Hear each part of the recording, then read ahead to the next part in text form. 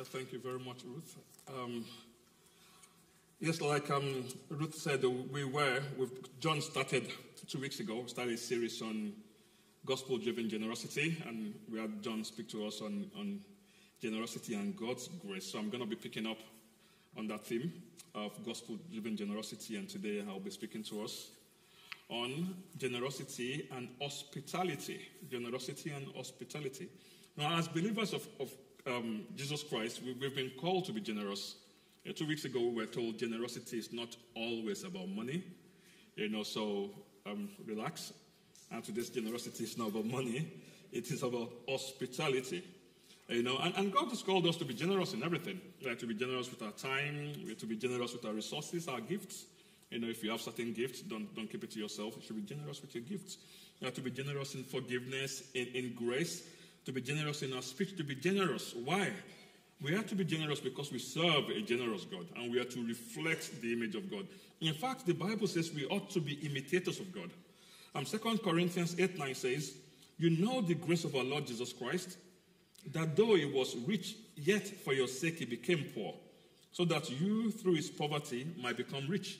So we know that Christ became poor. It took on humanity so that we can come into his family and we can enjoy the riches of his glory. So generosity is not something we do just because we're commanded to do it. It's something that flows from our heart. It's an overflow of the grace of God that's in our hearts. When you think of hospitality, because today we're focusing on hospitality, part of generosity, I wonder what comes to your heart. Many of us, we entertain guests regularly, and so we will consider ourselves to be hospitable people. Some of us, we entertain even people who are not that close to us, so we consider ourselves to be hospitable people. So I wonder what comes to your mind when you think of hospitality. For some weird reason, because of COVID, when we say hospitality, I just think of eat out to help out. Anyone remember that? The moments when the hospitality industry was struggling and saying, "I'll go out and eat." And so when I think of hospitality, I'm thinking of, going out and just eating out to help my stomach as well. But the Bible has a radical definition of Christian hospitality. It's so different from what we will consider hospitality. So what does the Bible say about hospitality? In Hebrews 13 and 12, it says, "Let the love of the brothers and sisters continue. Do not neglect hospitality to strangers, for by this some have entertained angels without knowing it." So we can see the Bible is saying hospitality involves continually loving the brothers and sisters, that's the church family, and also extending it to strangers. In Romans 12 and 13 it says, "Share with the Lord's people who are in need, practice hospitality." So again he's saying hospitality involves sharing. Sharing with who? Sharing with the Lord's people who are in need. And in Leviticus 19 and 34, the Bible says, "When a stranger resides with you in your land, you shall not do him wrong. The stranger who resides with you shall be to you as the native among you, and you shall love him as you love yourself, for you were strangers in the land of Egypt. I am the Lord your God." There was a time when every one of us were strangers to God. The Bible says we were alienated from God. We were strangers until Christ came, and through his death we became family. So there was a time we were strangers. In fact, the word translated hospitality in the New Testament means love of strangers. The word for hospitality in the New Testament is love of strangers. And I like the way someone's defined it. Tim Keller describes Christian hospitality as allowing strangers into your living space. Christian hospitality means allowing strangers into your living space. I've gone a bit further to build on that definition, and I'll say hospitality involves welcoming stranger into your living space and bringing them into close relationship so that they too may share in the benefits enjoyed by friends and family. I'll read that again. See, Christian hospitality involves welcoming strangers into your living space and bringing them into close relationship so that they too may share in the benefits enjoyed by friends and family. So what has hospitality got to the Bible passage we read this morning? Ruth kindly read for us from Luke chapter 12 and 14 from 12. Jesus was invited. It was on a Sabbath, so to us like a Sunday after service. He was invited to this prominent Pharisee's house, to have a dinner. And while he was sitting there, he turned to the host and he said to the host, he said, when you give a luncheon or dinner, do not invite your friends, your brothers or sisters, your relatives or your rich neighbor. If you do, they might invite you back and you will be repaid. But when you give a banquet, invite the poor, the crippled, the lame, the blind, and you will be blessed. Although they cannot repay you, you will be repaid at the resurrection of the righteous. What is it saying here? Is it saying Christian hospitality means once we become Christians, you pick up your phone and call your friends, your brother and sister, say, I'm now a born-again Christian, please, no more free lunches? Is that what he's saying? Is he saying, once you become a Christian, you can't invite friends, you can't invite neighbors? I think that's not what Jesus Christ is saying. Jesus Christ is calling us to a radical life, something different from the norm. And he uses these radical idiomatic expressions, like he says, if you want to follow me, you have to hate your father and mother.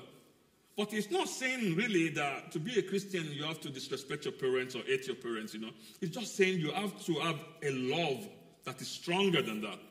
The same way he's saying Christian hospitality is much more than just bringing friends and bringing family and bringing rich people, because Jesus Christ, when he looked at this gathering, what he could see was a culture where people bring in people who are similar to them, either similar in culture and similar in status.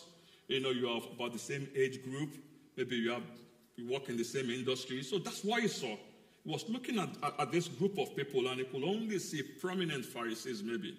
And I was thinking, you shouldn't be comfortable if others were not comfortable. So what is he saying to us? He is saying to us that when we give luncheons, we should not look for people who can pay us back. And you might say, well, when I give luncheons, people don't pay me back, don't they? Because most times when you invite people of a similar age so you can gain something from them, or you invite people with similar interests, and then once you've had a chat, you gain something from them. Or sometimes we invite people, we call it networking, right? We invite people to step up the ladder. And that's what they used to do in those days. They will invite people with an understanding that those that have been invited will invite them back. And we sort of do the same thing in a similar way, but Christ is saying that is not Christian hospitality. There was a prophecy on this church that this church is going to grow to become a diverse church. And diversity is not only in race or ethnicity. Diversity is in age. We have loads of young people. We have loads of older people. We have married couples. We have single people. It's a diverse church. And that can pose a challenge to us. Because there will be certain people who feel like they are not in the mainstream demographics. And Jesus is saying, you need to bring everyone in. I think it would be a shame if we all come here on a Sunday and we're singing and we're praising the Lord and we're genuinely happy. But there are people amongst us who are feeling sad. Perhaps there are people who are sick. And much more, they can't relate with anybody, because they've not been brought in. It will be really sad if someone wasn't feeling too good and they came in and nobody noticed, and then they went away the following Sunday, they didn't come back, and nobody even noticed.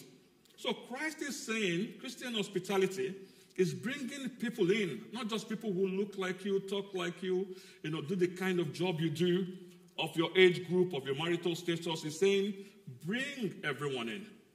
And also what he's not saying is, these people are inferior to you because of status, so do some charitable work for them. This is not charitable work, right? It's not, I've got some extra dishes of food, let me put some soup in your belly. So it's not something like that.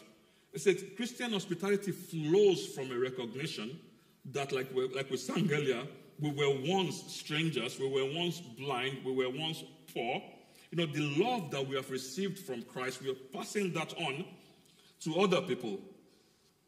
So Christ is saying, what he's basically saying here, is not trying to make these people, it's not trying to spoil their party, basically. So it's not trying to spoil your party, because I know many of us, that's what I'm very guilty of that as well. Just last week, I went, well, I wasn't the one, the host, but I was invited, and that's what I would normally do. I invite people within my age group, people in my ethnicity, and it's just fun for us. But Christ is saying, don't get comfortable with that. Don't get comfortable with that. When Jesus Christ was on earth, you see, he reached out to people who others will not reach out to. He touched the lepers. People were afraid of going near them. He touched them. He went to the blind and the widows. And God wants everybody to be included. He doesn't want anyone falling through the cracks. And that's what he's calling us to do today. Now, I'll say, who is a stranger? So who is a stranger? If hospitality involves welcoming strangers into our living spaces and getting close to them in relationship so that they enjoy the benefits, who is a stranger? I think the first thing I'll say this morning is, please don't just go onto the streets and pick a random person and invite them home. Please don't do that. That can be a bit dangerous. In the same token, don't stand at the door or turn to someone you've never spoken to in church today and say, can you come to my house and have lunch? That would be a bit weird and uncomfortable as well. So who is a stranger? Remember the story of the Good Samaritan, right? The Jews, they believed that every Jew is a neighbor to each other. It doesn't matter if you're living side by side or you live in different towns. They believed in the days of Jesus Christ that they were all neighbors to each other. And in the story of the Good Samaritan, Jesus pointed out something. He said, someone who is a neighbor isn't someone who is of your ethnic, it's not of your ethnic group or social economic status, or someone who is your neighbor is someone who has come into contact with you and found that you needed help or you needed to be shown the love of God and has shown that to you. In the same token, a stranger isn't just someone who is out there on the streets, right? So that we'll go and show them hospitality. So a stranger can be someone who is right here in our midst. A stranger can be someone who is right here in our midst. So for the purpose of Christian hospitality, I will say a stranger is someone you have come into contact with. A stranger is someone you have established contact with, and you've had the privilege of showing them God's love, sharing God's love with them, but you haven't done so. So a stranger is someone you've come into contact with, but you've not treated them as you would treat a family member or a friend. Now, from the parable Ruth read to us this morning, we could deduce two types of strangers. We could deduce two types of strangers because the owner of the house said to the servant, he said, go quickly into the streets and alleys of the town and bring in the poor, the crippled, the blind, and the lame. So the first thing he said was, go into the streets and the alleys of the town. And then he said afterwards, he said, go to the roads and the country lanes. So we saw some strangers were closer than others. Some were in the town, in the streets, in the alleys, right? And some were outside of the town. They were in the country lanes, perhaps people who were going on a journey from one country to another country. But he said, bring both of them in. So we have strangers who are closer to us and strangers who are not as close to us. For me, I've categorized that as strangers who are in the church community, and I call them the uninvited because they are already in the community, but we've not brought them in. And then the strangers who are outside of the church community, I call them the outsiders. Those are the strangers in the country lanes and the strangers on the road.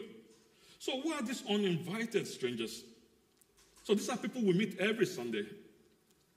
We meet them because we see them, but we've not connected with them. No, there could be an uninvited stranger beside you right now because you've met them, but you've not connected with them. There could be one behind you right now because you've met them. You meet them every single Sunday, but you've not connected with them. And these people could be one of this group of people. It could be a young adult who just moved into the local university. They've just left home for the first time. They've left their family for the first time, and they've come to Iwicom. And that could be a stranger to you because you've met that person. But that person is feeling like they're on the fringe. We've not brought them in. No, we've not shown them the love and given them the benefits of being friends and family. We have a lot of people moving in from abroad. It could be a young family that just moved in from abroad. And we meet them every Sunday, and we know we haven't seen them before, but we've not extended help to them. We've not extended friendship to them. To us, they are strangers. And it could be a single person from whom it feels everyone else is in the family. Again, if someone is feeling isolated and we see that they come in by themselves, but we've not extended help to them, we've not extended friendship to them, they are strangers to us. They are strangers everywhere. What am I saying? I'm not trying to say one group is better than another group, right? I'm not saying the married group are the superior group who ought to look out for the inferior group who are singles. And I'm not saying the young people are better than the older people and they need to look out for the older people. What we are saying here is we belong to one family. We belong to one family, and when we come together, we should reflect that nobody should be left out. Nobody should be left out because they are not married. Nobody should be left out because they are married. And note for you singles, when you're going for all those things you go for, don't say I'm not going to invite. No, they are married people, they don't understand. Please invite us, we want to come, right? Or don't say they are too old, I'm not going to invite them, right? So, but I ask again, when was the last time you invited, if you're single, when was the last time you invited a married couple? When? For people, some of us who've been in the church a while, when was the last time you invited someone who's just been in the church for dinner? When was the last time we did that? So the uninvited people are beside us, they are here with us every day, but we've not extended hospitality to them. The other group of strangers, according to the Bible passage, I'll call the outsiders. So we have strangers in the church. That's people we see regularly. We might think they are not strangers because we know we're family, but we've not really extended friendship with them. So we have strangers in the church. And then we have strangers outside as well. We have strangers outside, people at work, people we meet every day. They are not within the church community. And again, we see them daily, but we've not extended friendship to them. We've come into close proximity of them, but we've not bring them close into friendship. So, how do we extend hospitality to these two groups of strangers? We have the uninvited people within the church, and we have the outsiders, people outside of the church. So, how do we extend hospitality to these two groups of people? For those within the church, I'll say we need to be sensitive. We need to be sensitive. We need to be aware of our surroundings. Every time we come in on a Sunday, the people leading the service will say to us, turn around, say hello to someone beside you. And for most of us, we stay in the same place every single Sunday. I normally sit somewhere at the back there. And when I come early, I sit there. If I come late and there's no seats there, I say, shall I go back? My seat is taken. So we just have this habit of just coming in, we know where we sit, and we go there. And it's not a bad thing. It's not a bad thing because many of us do that. We're familiar with the people around us, right? So when people come in, and then say hello. You say hello to the same set of people all the time. So how do we bring strangers in? So when we are saying this welcome to the church, some of the questions we ask are, how long have you been coming to church, right? How long have you been in Iwicom? Or do you come with your family? So we should be sensitive to things like that and mean them, right? We mean them so that when you see someone, they've told you last week they're single, when you see them next week, you're not asking about their partner. Not because they've told you they're single. So we need to be sensitive to things like that. And then when you see them next time, you follow up on that. You say, so how are you settling down? How are you doing? Have you settled into university? And things. And slowly and gradually, you establish contacts. Once you've established contact, they are no more strangers to you. Because you've established contact, then you can start showing them hospitality. Sometimes it takes coming out of our comfort zone. It doesn't come naturally to me. And I know it doesn't come naturally to many of us. But once you open your mouth and you start opening your heart to people and you lay down everything, you will find that it's not as difficult. And that's what Christ wants us to do. At that gathering with the Pharisees, he sat there and he didn't want them to be comfortable. And Christ doesn't want us to be comfortable just relating to the people we are so familiar with. He doesn't want us to be comfortable. So he wants us to be sensitive, to the people around us so that people are not falling between the cracks, people are not missing out, people are not here feeling alone while they're in the midst of families. The other thing we can do to those strangers within the church is we can make ourselves available. We can make our living spaces available. The church is always looking for new small groups. If you have a home that is suitable, you can start a small group, because what that does is a small group allows you to bring in strangers. You won't be in control of the people who come in. The church organizes that. And before you know it, you have a group of people coming together, and you get to know them. You get to show them hospitality. I have found actually that small group is one of the strongest, most powerful way of connecting in this church. It's one of the ways of meeting people, meeting strangers, and making them friends and family. Once you can open your home, and you open your home to people, your living spaces to people, just out of, not because your home is suitable or not because you want to show off that you have big enough home to host 20 people. It's out of humility. You were a stranger to God. And you know that everything you have was given to you by God. So it's an act of worship.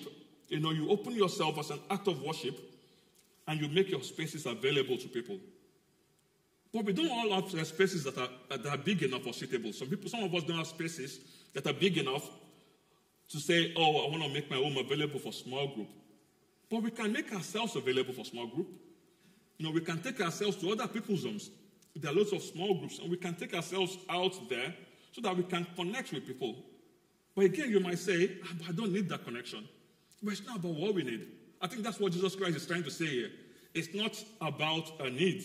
It's about how we can help other people. It's about how we can connect to what other people need. So also, if you make yourself available and you go to another small group, you will connect with people. And you can show them hospitality by asking them out. You can ask them out for a drink once you've connected, once you've established a relationship. And you can start to show them hospitality. And then we have these outsiders, the people I mentioned earlier. These people are not in the church.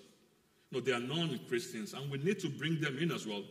The master in that parable, he said to the servants, he said, go into the streets, go into the nearby areas first, and bring in the people into the dinner. And then after that, the servant says to the master, he said, there's still room. Now, and that's what God wants with us.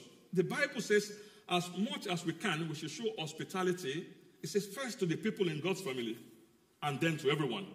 Right? God wants us to have room in our hearts for people in God's family, people who don't look like us, they are not in our, they don't have our socioeconomic status, they are not in our age group.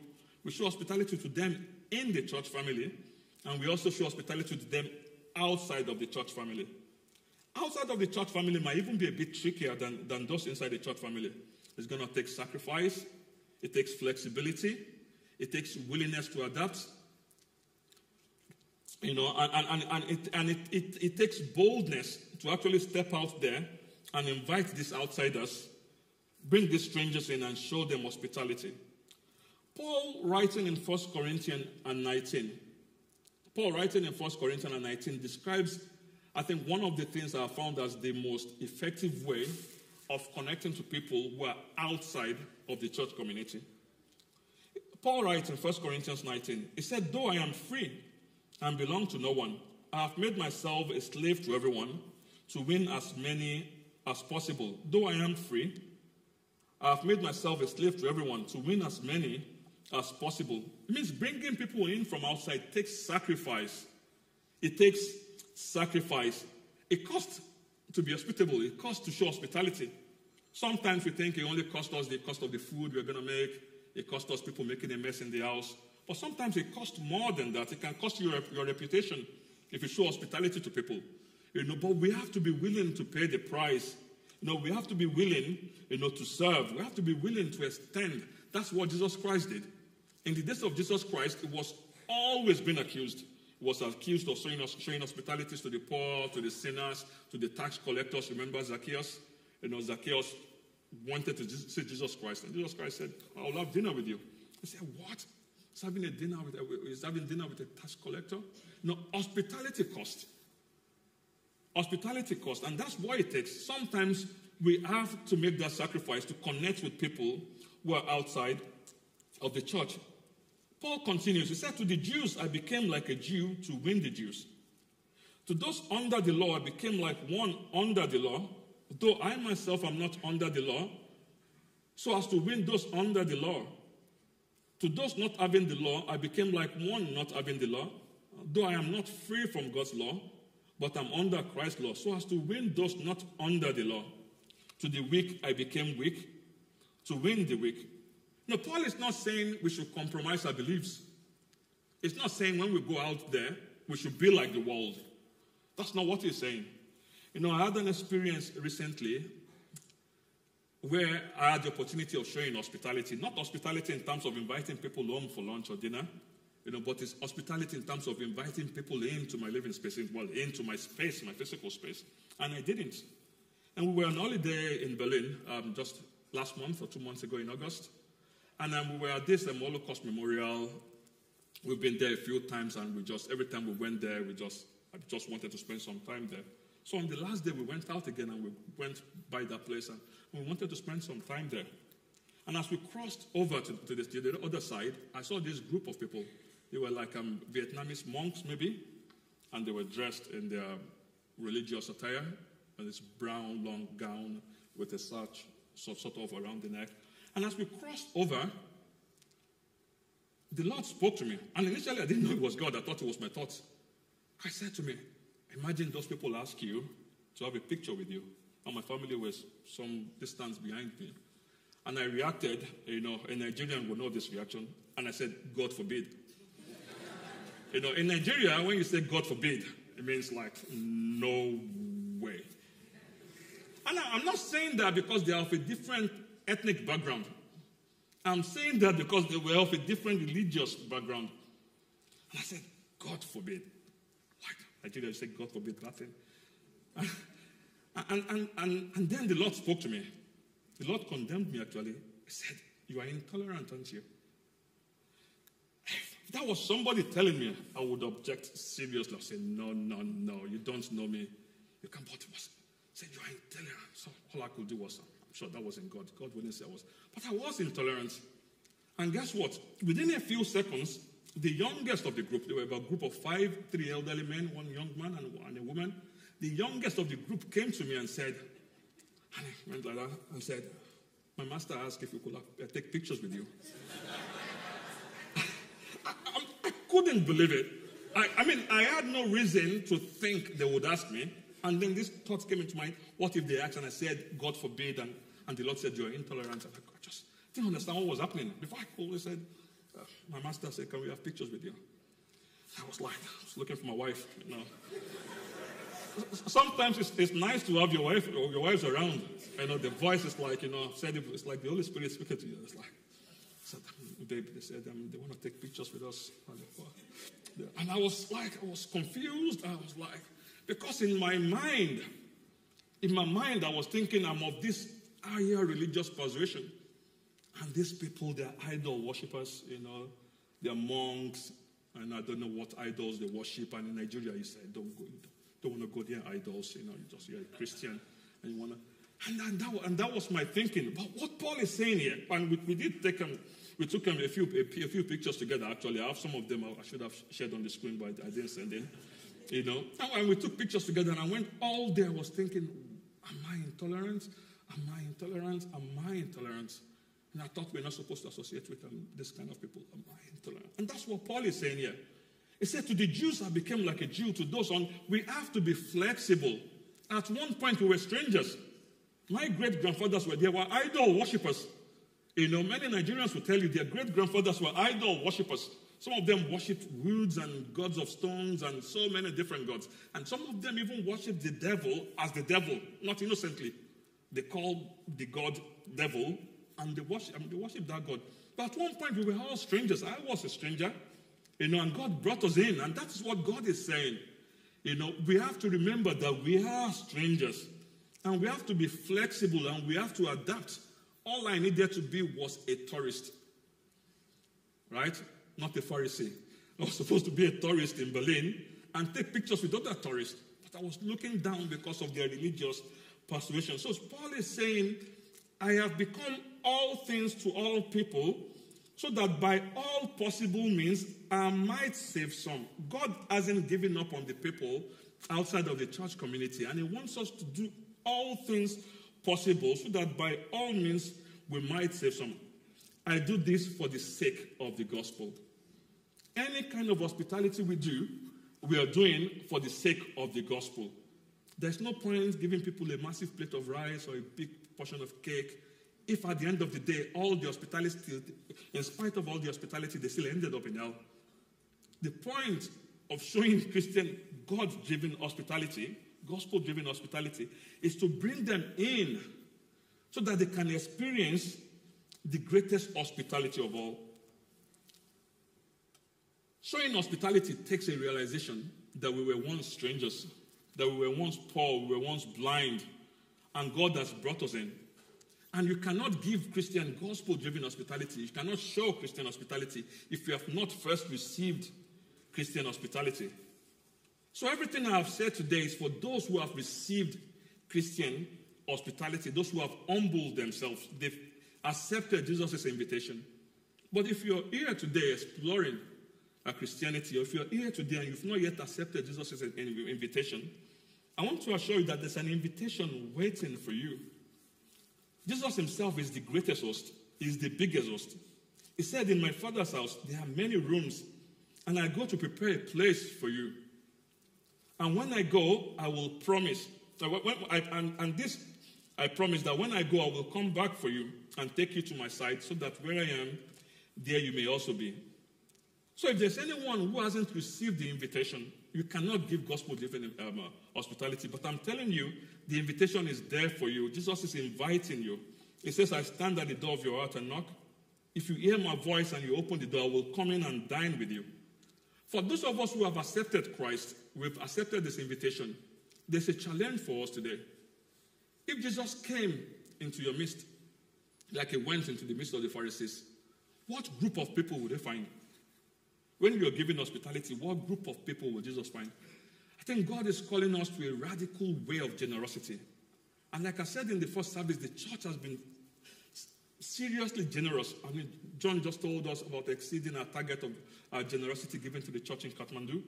No, but God is calling us to a different kind of generosity, a more inclusive one that looks inwardly at first and look outwardly. I pray that as we reflect on what God has done for us, God will give us the heart also, and the generosity to extend that grace to those who need hospitality. Amen? Amen.